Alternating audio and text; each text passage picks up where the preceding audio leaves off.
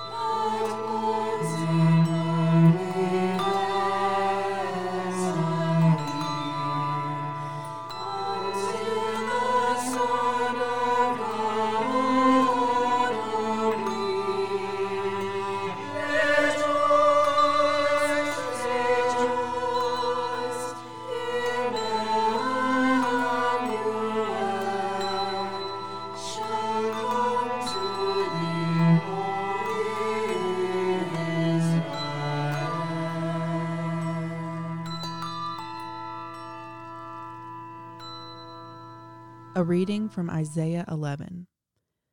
He will not judge by what he sees with his eyes, or decide by what he hears with his ears. But with righteousness he will judge the needy. With justice he will give decisions for the poor of the earth. The wolf will live with the lamb. The leopard will lie down with the goat. The calf and the lion and the yearling together. And a little child will lead them. The cow will feed the bear. Their young will lie down together, and the lion will eat straw like the ox. The infant will play near the cobra's den, and the young child will put its hand into the viper's nest. They will neither harm nor destroy on all my holy mountain, for the earth will be filled with the knowledge of the Lord as the waters cover the sea. When I think of this season, I think of Jesus as the light of the world in this season. Sometimes around this time, it's hard for me to get into the Christmas spirit beyond good sales and buying people gifts. So sometimes I feel like I miss this season, like it goes by and I haven't spent time with God how I wanted to. So I was thinking about the idea that pulls me into that space in this season. It's Jesus bringing what we didn't know we needed in ways that we didn't expect. And his light reveals that to us. I think especially now and always we've had really important ideas of how to improve ourselves and our world. We have good ideas and we do good things. But then sometimes my thoughts turn towards, well, if they would just blank, or even if I would just blank, everything would be fixed. Everything would be better. And that is distressing to my spirit in this time.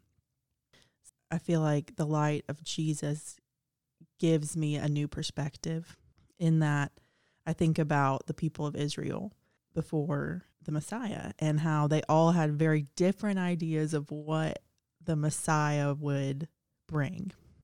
And I compare us to them a lot because I think many of them thought he would bring political balance or well-being or power, or even apart from that, maybe they just thought he would bring some kind of relief or prestige for the chosen people.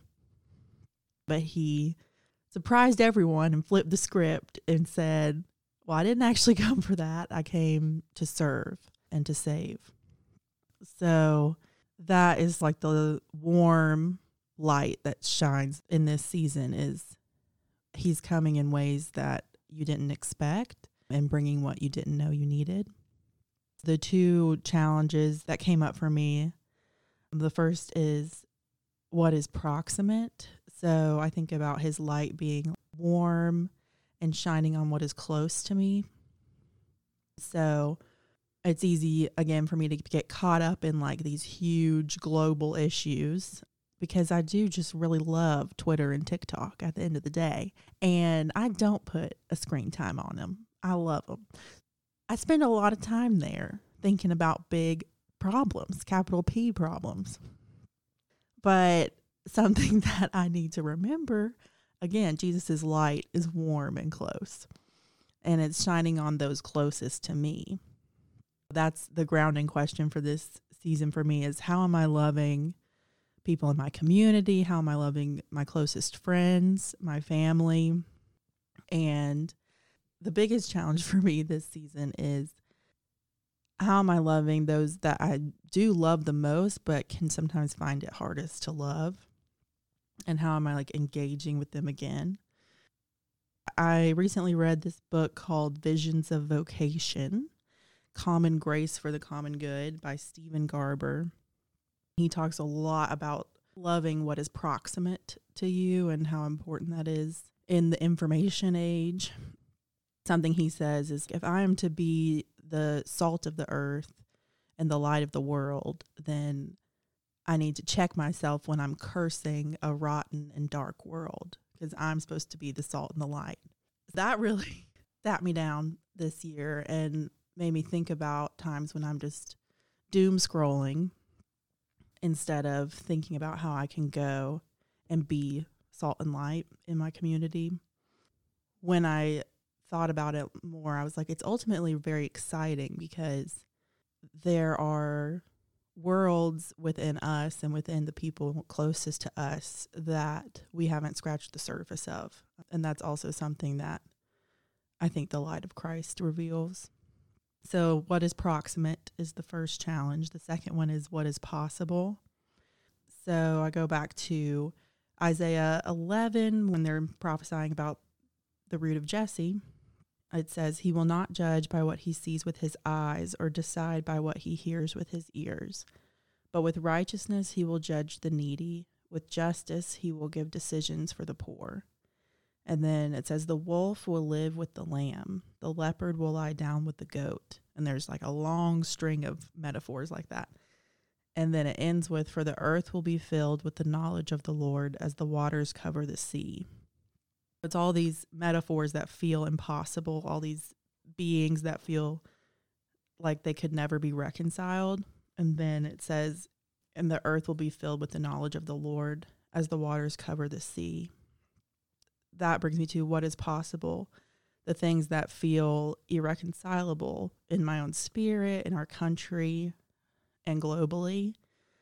This is the picture I bring to those problems, the wolf with the lamb, the knowledge of the Lord Jesus filling the whole earth, and the things that should be impossible are not with Christ. That's what I'm praying into this season. And my question for the listeners are, what is proximate to you and what is possible?